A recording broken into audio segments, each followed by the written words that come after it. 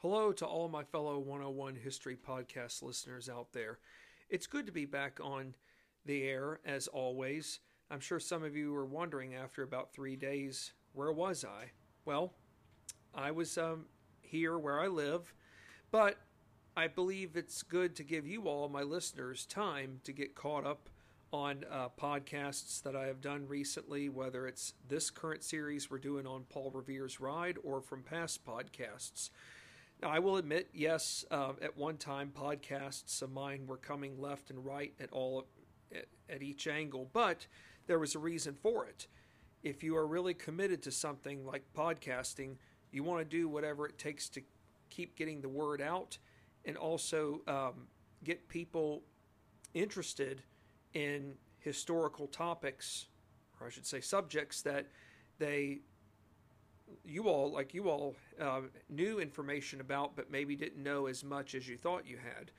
See, that's where the beauty of history comes in. Just when we think we've learned everything there is to know about something, we are constantly learning new things that remind us that, hey, the stories we got told before, while some of those stories could have some truth, they're not as 100% accurate as we were led to believe all along. Perhaps that's the message that most of us, or hopefully all of us who have been listening to Paul Revere's Ride, are coming to the realization that, hey, this was not a one-man show. One man by himself could not have gone around from town to town saying the British were coming. And I believe the last time I was on the air with you guys, we were able to debunk that myth that Paul Revere didn't say the British were coming.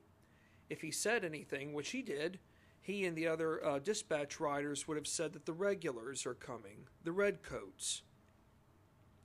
Something that perhaps was a little bit more accurate. In other words, when I think of the British coming, I think of the redcoats. I don't think of just ordinary loyalists, but people who are serving in the King's Army. So, what are we going to be discussing now in Paul Revere's Ride that we have not touched on yet? Well, it'll be a two-prong approach. And what I mean by two-prong is that we will be discovering and discussing two arenas. One is going to be the capture. Now, I know that ought to be alarming, because when one is captured, we sometimes think that that's the end of their journey. But we could be in for a surprise that this capture might have been a temporary one. So, yes, we will be discussing the capture along with the other riders. There we have it, folks.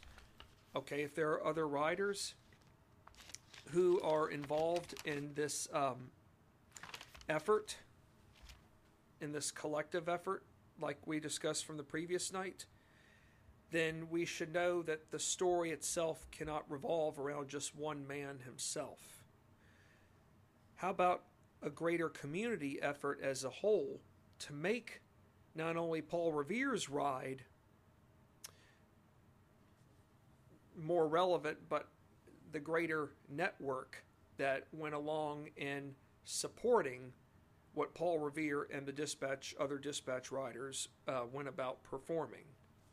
So, our first lead-off question, which pertains to the capture, is the following. As Paul Revere and William Dawes left Lexington late evening on April 18, 1775, and when I say late evening, I'm talking about 10 o'clock or past 10, going on, say, close to midnight. Whom did they come across for the first time? Okay? Late at night, most people, I wouldn't say most, the majority of everyday people are in bed. They're usually in bed by 7 o'clock.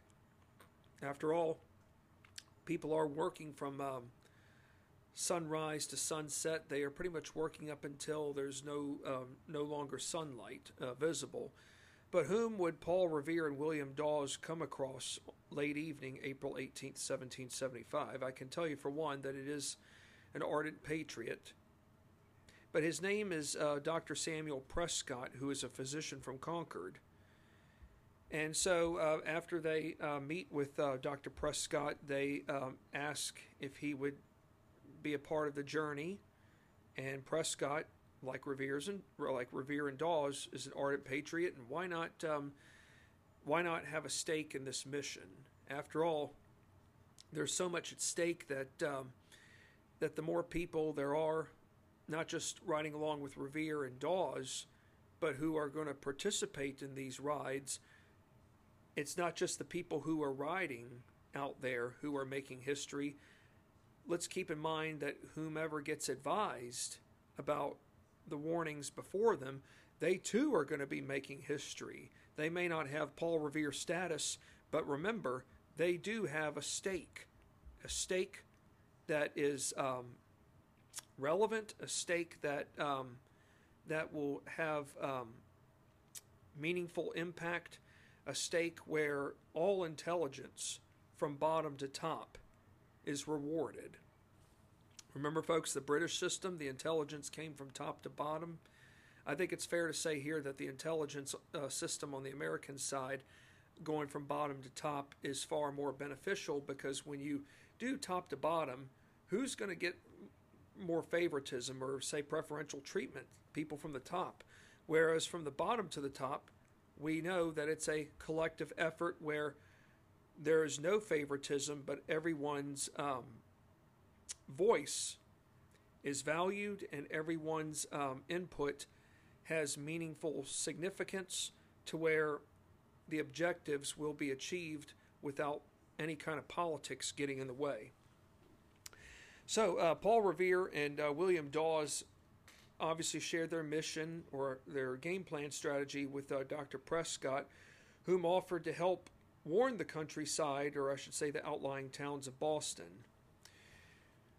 Now, did Paul Revere propose a plan which involved preparing for the worst case scenario? Yes, he did. And that's smart. As much as we would like to believe that our hero, who was so famous for going on his midnight ride by warning everyone that the British were coming, we'd like to believe that he was never in any harm's way, but we must keep in mind that even our most prominent of leaders, yes, they were sacrificing a great deal of their life, but they also knew that what they were sacrificing for also could have meant being captured.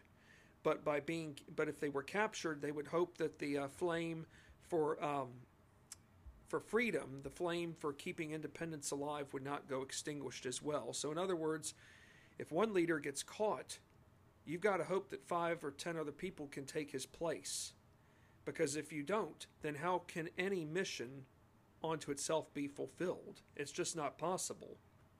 After all, Thomas Gage, General Thomas Gage for that matter, he knew that even if Paul Revere were captured, or Samuel Adams, John Hancock, he knows that, okay, even if I've captured 1 or 2 men who could be of prized possession, there still will be 10 to 10 other men at best who will take their place and carry out their fulfilled mission, and that is to be separate, or to declare separation from England. So, as for Paul Revere, he advised the other 2 men about the ever-growing presence of British patrol units through the countryside. But as for his plan, it would require all 3 men to work together in alarming every house from one farmstead after the other, most notably from the western end of Lexington and onward. Okay, so would it be fair to say that it might be best that all 3 men, yes, they could stick together, but maybe they need to travel in different directions, because if one gets caught, the other 2 going in opposite directions would still be able to get the word out. Now, what kind of road conditions, or roads in general, do you think that these 3 men would have been traveling along? I don't believe they were the top of the line roads for their day, but whatever roads they had to travel by, it must have suited them well enough to where they were still able to get to where they needed from point A to point B in a reasonable time frame. But all three men rode along the Great Road, which was in between Lexington and Concord. This road comprised of open fields, pastures, including patches of swamp and woodland. Of course, when I think of swamp, I often think of like the Great Dismal Swamp down in Suffolk, Virginia, a couple of hours east of where I live. And when I also think of swamps, I also think of like the Low Country in South Carolina or as far south as Georgia. But we do forget that there's even, patches of swamp up north in Massachusetts, for example. So sometimes it's best to be reminded that just because when we think of one term, we can't always confine it to just one region alone. Believe it or not, there are swamps that do exist up north. They just may have a different layout compared to southern states. Now, would the three horsemen encounter more than one unit of British regulars? Okay, so this is where we need to really listen carefully, folks. The answer is yes. After having warned a family by the name of Nelson about the presence of, not just so much the presence, but that the British advance was inevitable, and at some point that British troops would be coming in their territory, British officers were eventually caught up with these three horsemen, Revere, Prescott, and Dawes. They didn't identify them right away, but they were suspicious of these three because they were, for one, they didn't identify themselves as being a part of the king's army, but they saw these three people as everyday, ordinary people who were doing their duty in warning the countryside. So the British officers decided upon themselves to follow the three men very close, basically be on their tail. Revere and Prescott knew what lied ahead, and in order to be a step ahead of them, they went into what's called put-on mode. I'm sure most of you are wondering, what is put-on mode? Well, David Hackett Fisher, the author of Paul Revere's Ride, described put-on mode as the following. Basically, where Revere and Prescott dug their heels into their horses' sides and galloped for their lives. In other words, they just went all out. They basically just said, look, this is do or die. We've got to go full speed in order to avoid being hit or being blindsided. Well, this did work, only for one of the two, Dr. Prescott. He got by unharmed, but as for Paul Revere, his luck ran out. Wow.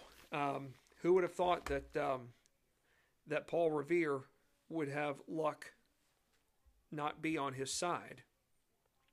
So as for Dr. Prescott and William Dawes, they avoided capture. However, the British turned their hostilities towards the man they got, the man that they wanted all along, being none other than Paul Revere himself. It's probably fair to say by now that maybe Paul Revere is listed as the number one suspect on the King's Army's list.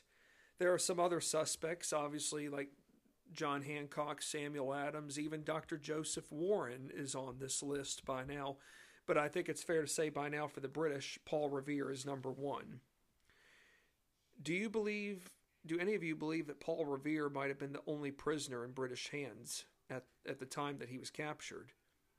No, it turns out that other riders had been captured, everyday, ordinary people whom we never would have known about, but thanks to David Hackett Fisher, he has mentioned about these men, like Elijah Sanderson to Jonathan Loring, whom had been sent from Lexington. In other words, they were riders whom had left Lexington. They were probably somewhere in the nearby vicinity that Paul Revere was on, but they met an unfortunate, an unfortunate mishap by being captured by the British. It's one thing to be caught as a prisoner, But now we have to ask ourselves this. If you're Paul Revere, are you scared? Or are you going to remain determined, focused? Because he doesn't know what's going to be asked to him. He doesn't know that he could be confronted by more than one interrogator. Usually when, in today's world, when someone's behind bars being interrogated, we usually have, one or two people. But we might be surprised to find out that there's going to be more than two people interrogating Paul Revere. And let's keep in mind, too, there is no such thing as the Miranda rule, or I should say Miranda rights. Okay, for those of you who aren't familiar with the Miranda rights, they were put into play back in the 1960s here in the United States. It was a United States Supreme Court case that where the High Court basically ruled that a defendant was entitled to have his or her rights be read to them so that they knew what they were being formally charged with, and that if for some reason they did not have access to be able to hire an attorney of their own, the court would appoint them one free of charge. So basically, when Paul Revere was captured, the British Army didn't say to him, "You have the right to remain silent. Anything you say can and would be used against you in a court of law. You have the right to an attorney." Now, that's not happening just yet. So, were all the prisoners, including Revere himself, were all of them interrogated? Yes. What kind of questions do you think they would have been asked? How about, most notably, John Hancock and Samuel Adams' whereabouts? They were probably asked other questions, but when I think of one in particular, I think of of John Hancock and Samuel Adams and their whereabouts. Why? Because so many other ordinary, everyday people in communities outside of Boston had been asked the same question. After all, there were some, as we had mentioned from a previous podcast, there were a couple of British soldiers who went undercover into the outskirts of Boston and tried to ask questions about Adams and Hancock, and they didn't get the answers they wanted. But the bottom line is that question doesn't seem to go away. So, what other things could the British officers have done? Well, they inquired about Paul Revere's status. Okay, by status, what are we talking about? We're not talking about where his status stands in society, but what he's currently doing. They know that he's a silversmith, but they also know he's more than just a silversmith. How about being an express rider, courier, dispatcher? So they know what he's doing. Okay. Now, I'm sure many of you all would be very scared if this happened to you all as individuals. I might be scared myself too, but this is where Paul Revere's internal instincts are going to come into play. And they have to, because if they don't, what do you think the chances are that he might even come out alive? Okay?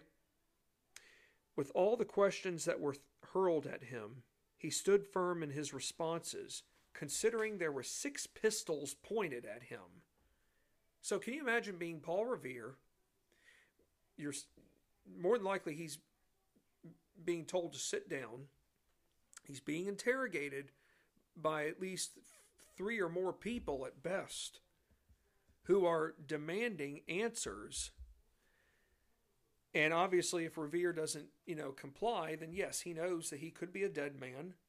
But he also knows that if he stands up for himself without fueling the fire, he could come out alive. So given that he's got 6 pistols pointed at him, Paul Revere goes as far as telling the interrogators, pardon me, a little tongue twister there. He goes about telling them that he had warned the entire countryside from bottom to top. And by doing this, he's making it clear to the British officers that, hey, look, you can frighten me all you want by having 6 pistols pointed at me, but the buck doesn't stop with me. In other words, even if I may be captured right now, but this whole mission itself doesn't revolve around me. There are 20 or more people out there, riders at best, warning towns and their people east to west, north, south. So no matter how far you go with questioning me, there are already people out there. There are already others out there still carrying out the job, carrying out the duties, carrying on the mission so that it doesn't end with one person being captured.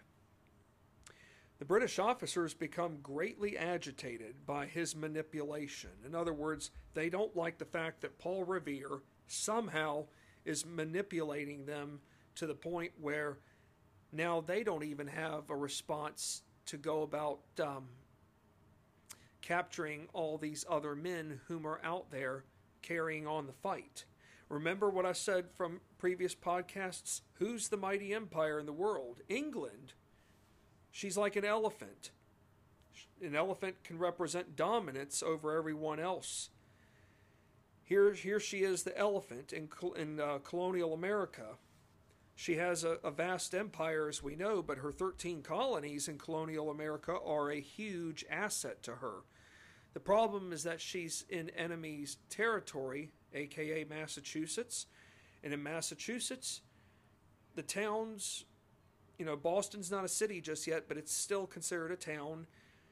And the countryside, they all represent the mosquitoes. Remember, folks, even the courier riders are like mosquitoes. They're coming in all directions, warning people of the eventual British advance.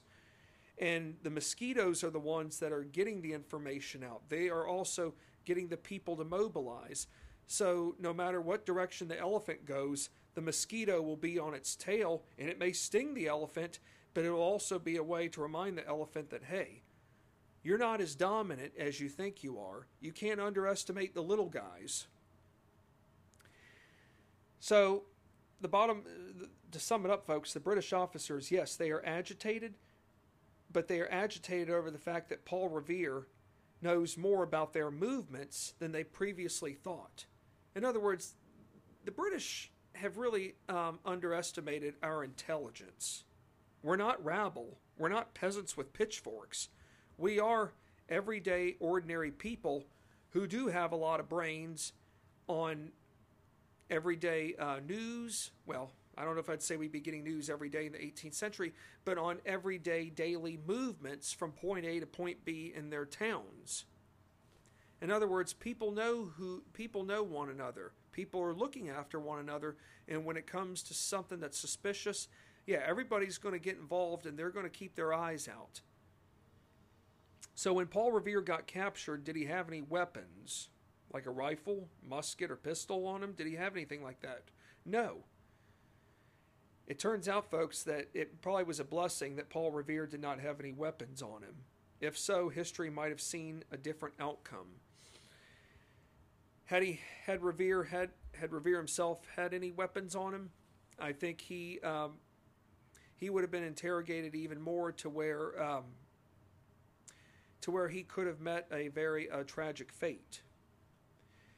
So during this whole time that he's interrogated, is it fair to say that Revere remained confident?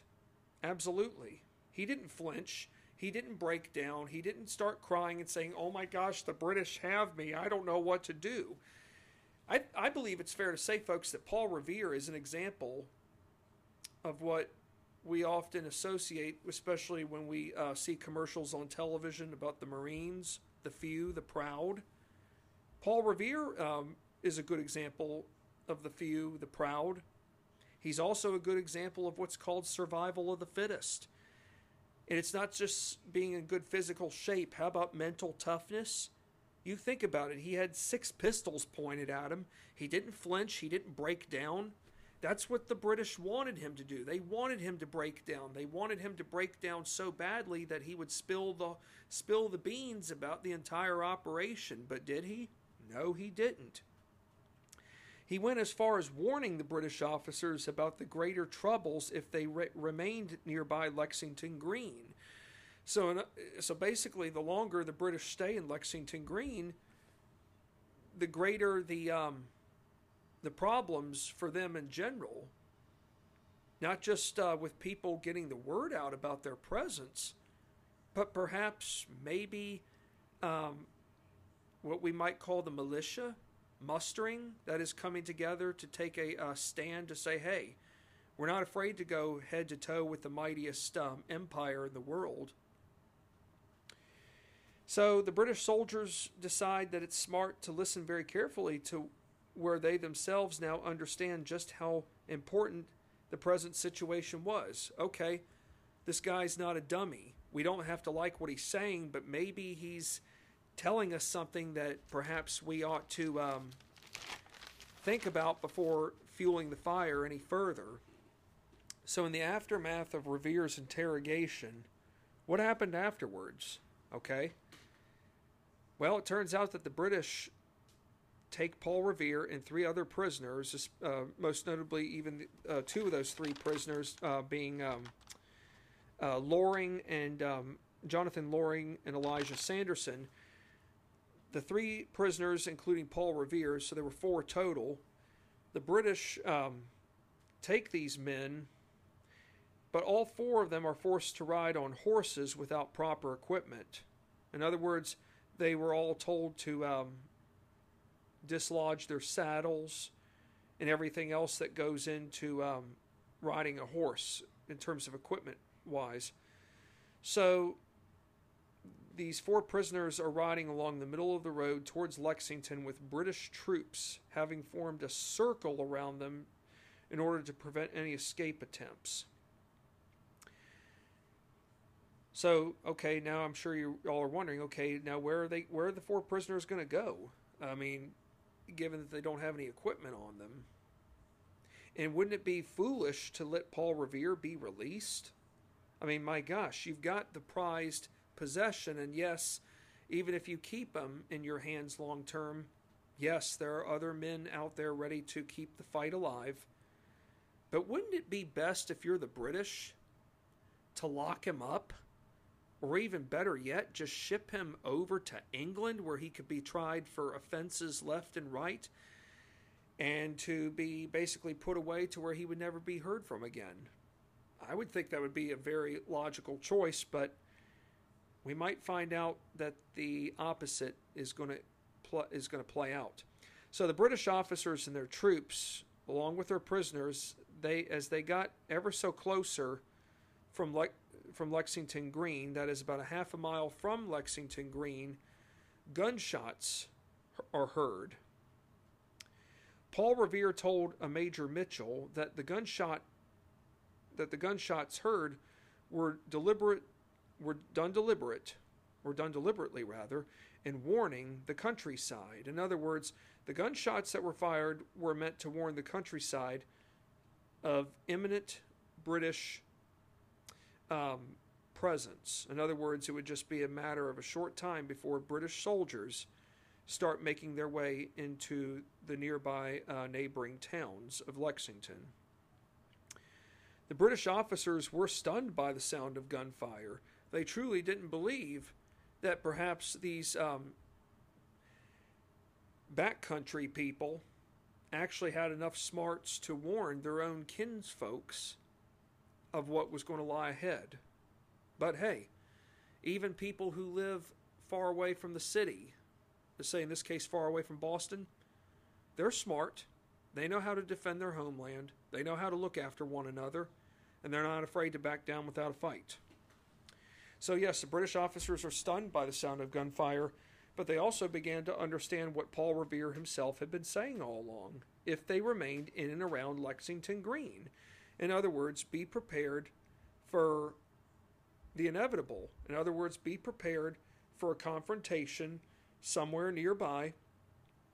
Be prepared for blood to be shed. So Major Mitchell, the British officer, he is the one that ordered the release of Paul Revere and the other 3 prisoners. The release was done, As Major Mitchell was worried, the reason why this release was done, because Major Mitchell himself was worried for the safety of British regulars. Revere and the other prisoners did have horses, but they were without their essential equipment. So basically, wherever they were going, it would probably take them a lot longer to get to their chosen destination, because the horses they had were not the same horses they had prior to being caught. So all 4 of the men rode towards Cambridge.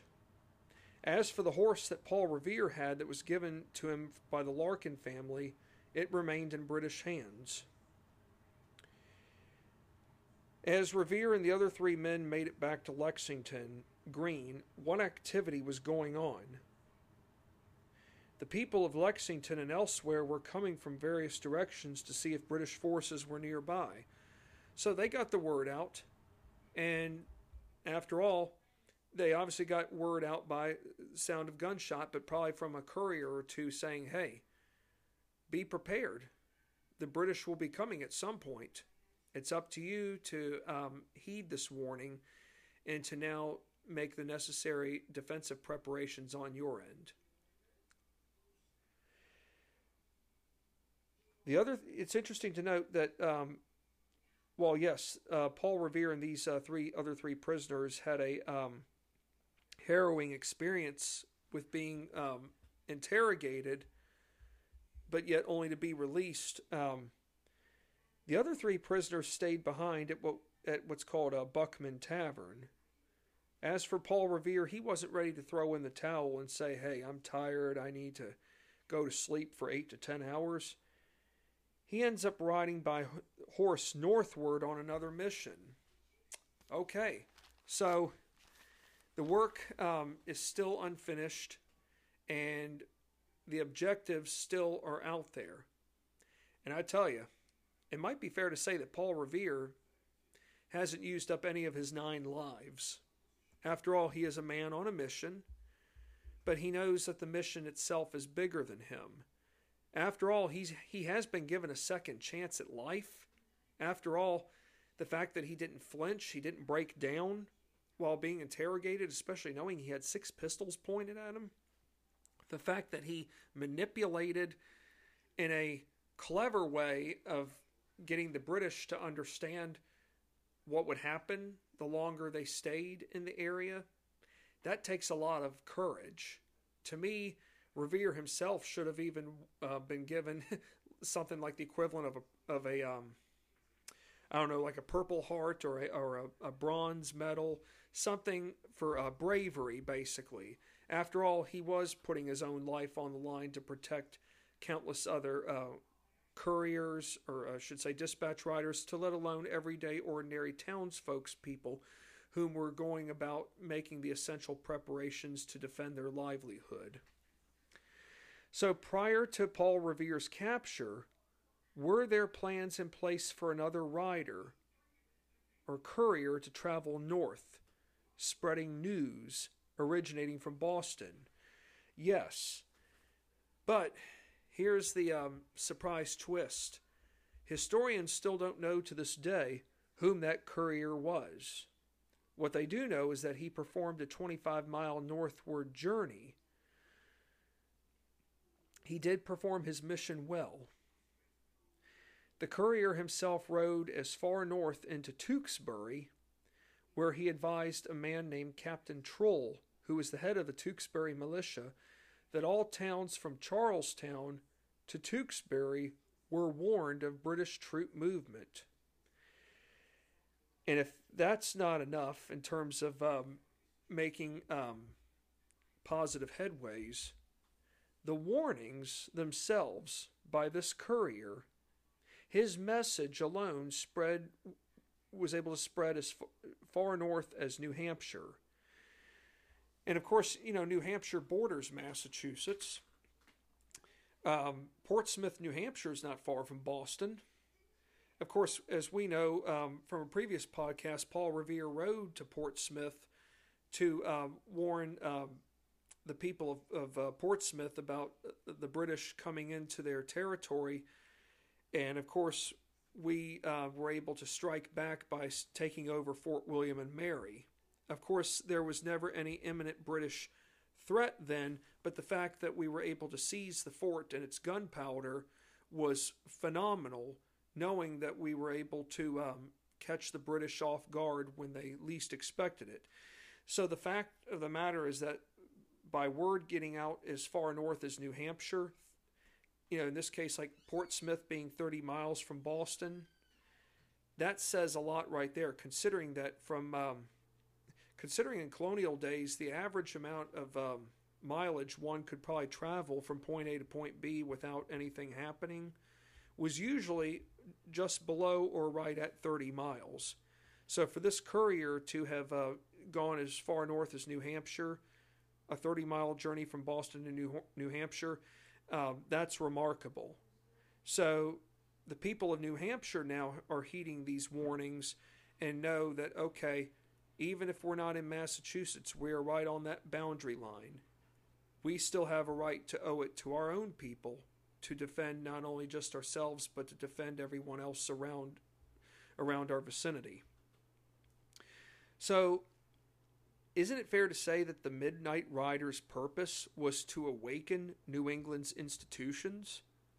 Absolutely. Okay, and in this case, when we think of institutions, how about churches? Not just churches, but ministers, okay? A minister is preaching to his congregation. A minister delivers a sermon. Isn't it fair to say that even a minister ought to, in his sermons, yield call out a calling for people?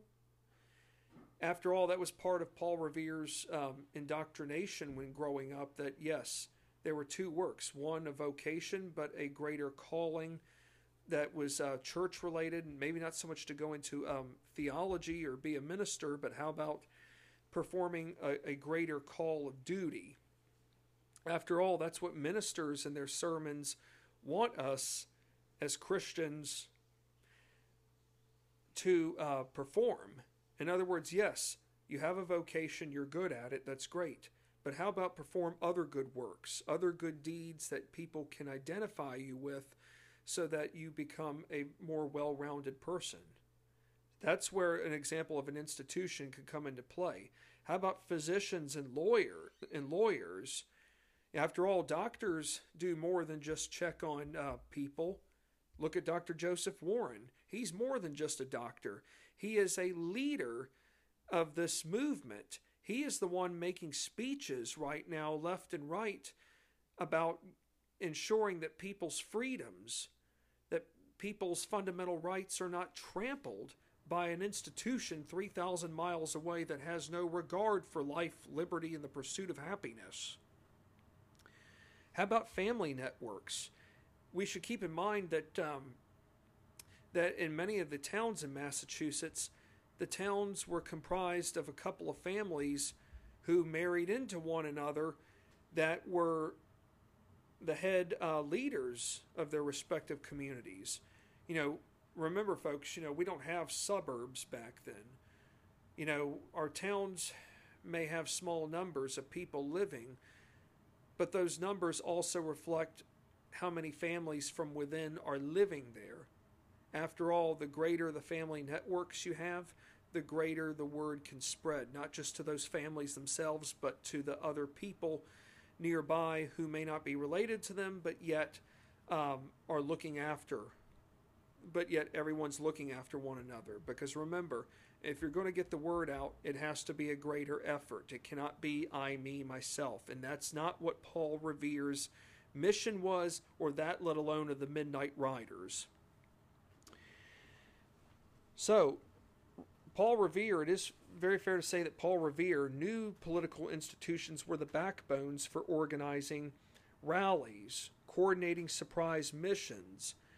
Without the political institutions, and like the church, to having people who are like physicians or lawyers, how can people come together and understand what their greater calling is? Without those institutions, people aren't going to be able to mobilize successfully. Now, after departing Lexington, where did Paul Revere travel direction-wise?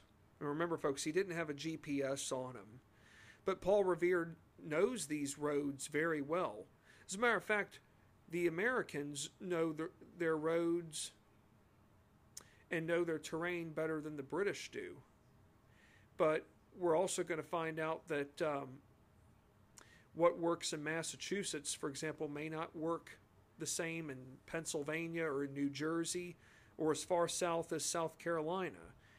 Of course, I don't want to spoil anything, but we must remember that we should be reminded that the men in Massachusetts who fought at Lexington and Concord and at Bunker Hill, they were a different group of men whom were far more unified than, say, the men at Pennsylvania or the men of New Jersey or Maryland or Delaware.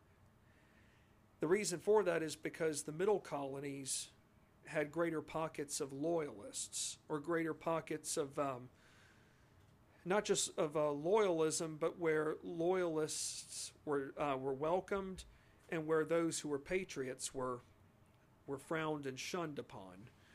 But anyways, as for Paul Revere, the direction he's traveling, he rides northeast from Charlestown to Medford, where people assembled quickly, especially Captain Isaac Hull, who is the commander of Medford's Minutemen, whom had gone about immediately sounding the town's alarm system.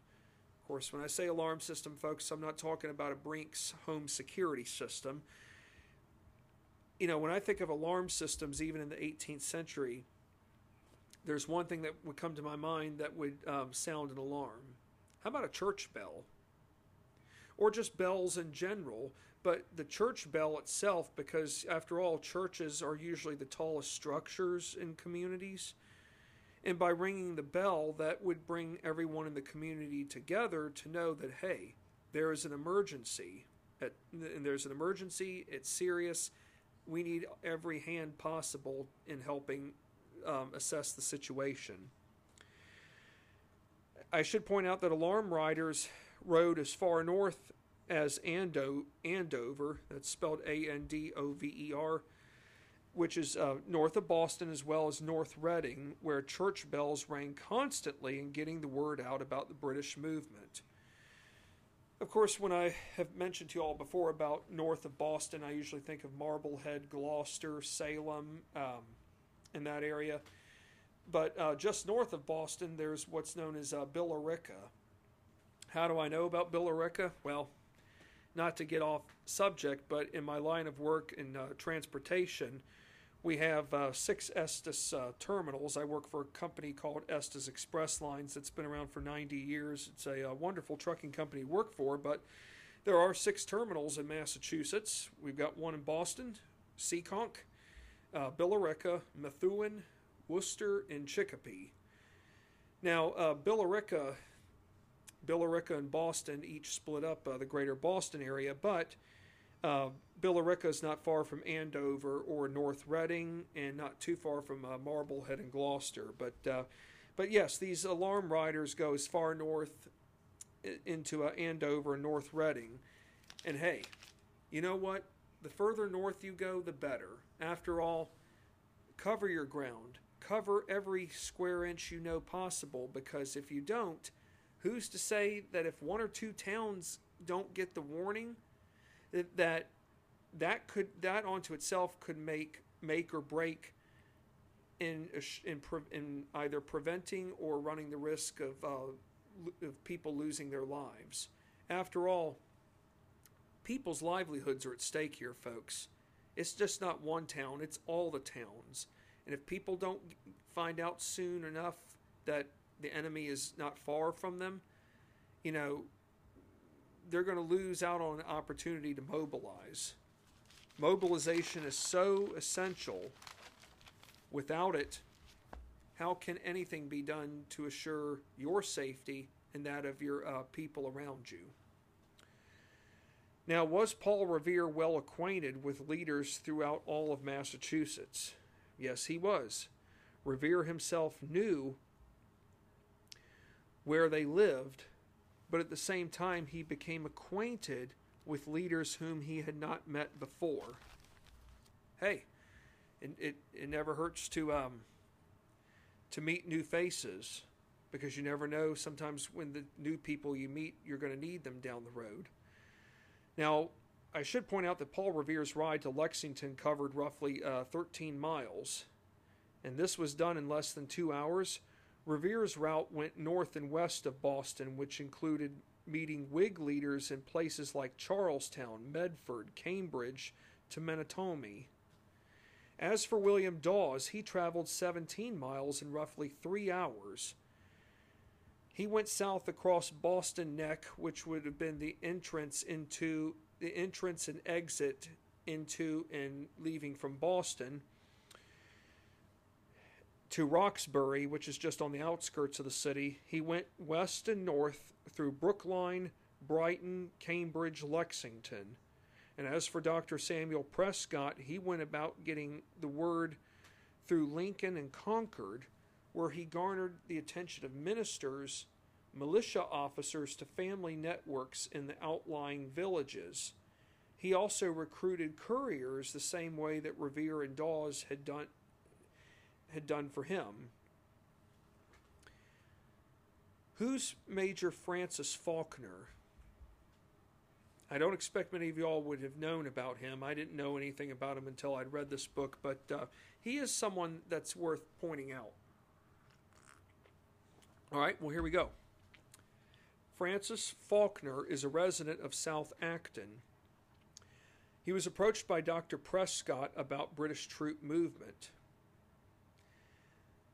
Once Major Faulkner knew about the inevitable, and that is with British troop movement nearby, Faulkner himself went about firing his musket 3 times, which was a prearranged signal for assembling people in town. Hey, you've got to find a way to get the message out. After all, folks, we don't have time to go knocking on people's doors left and right, but you've got to find a way to alert people as quickly as possible. After all, firing your musket 3 times to get people to assemble, that might as well be the equivalent of a breaking news alert app notice. And there were prearranged systems of during this time of what we know as beacon fires and signal guns that were used to gather militia in such places that we now know as Carlisle, being north of Concord and Acton. I will say this, folks, people were clever back then with how to go about assembling. I mean, hey, you didn't have to take roll call. Look, we don't have telephones back then, but people knew how to assemble. And you know what? It worked. How late into the morning hours after midnight did the couriers spread warnings of British troop movement? The warnings went went well past midnight into the hours of 3 to 5 a.m. as well as from 5 to 9 a.m. So we have to just keep in mind that not everything occurred around midnight and that was it. So between 3 to 5 a.m. as well as from 5 to 9 a.m., Dedham, or as people in Massachusetts might say Dedham, but Dedham, being southwest of Boston, did not get the word from any of the couriers until about 9 a.m., which would have been April 19th. Roxbury was alerted at dawn. Let's pay very careful attention here, folks. We're going to be wrapping it up here shortly with this podcast session, but I can already tell you this much. We have covered a lot. I'm sure many of you all have learned more than you probably did not know before about this greater network. After all, it is a story that has been forgotten, but thank heavens David Hackett Fischer mentioned it.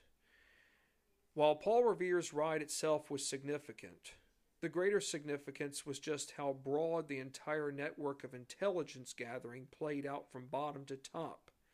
Everyone had a story to tell because they were willing to make the essential sacrifices in ensuring their safety was one step ahead of British movement. A one-man show, aka one-man ride, is false. In other words, Paul Revere's ride, we were told for years that he went all around the countryside saying the British were coming. The one-man show, one-man ride, that's false. Without the greater communication network, Paul Revere, Dr. Samuel Prescott, and William Dawes would have been delayed by more than an hour, maybe two at best, to where General Gage and his forces would have succeeded, and history most likely could have yielded a different outcome. In other words, what was the mission here, folks? To get people, not just to get people, but to awaken the institutions, to awaken the church, to awaken not just the church, but the minister and his congregation, awaken doctors and lawyers, to do more than just practice their vocation, but to expand their greater calling and say, people. It's like what President Kennedy said years ago. Ask not what your country can do for you. Ask what you can do for your country. The Midnight Riders wanted people to not only just take a stand, but they wanted the people to not just rely on those above them, being the riders.